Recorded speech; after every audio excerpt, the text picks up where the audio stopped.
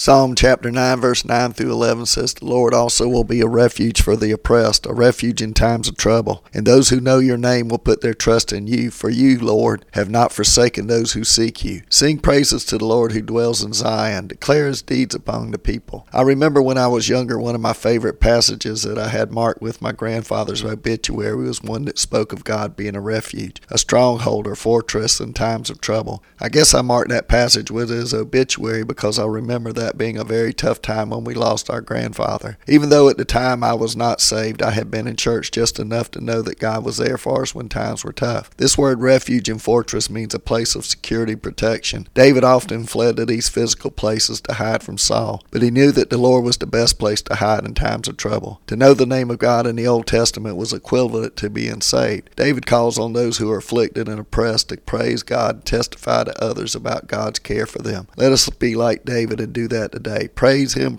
for his excellent name. Amen.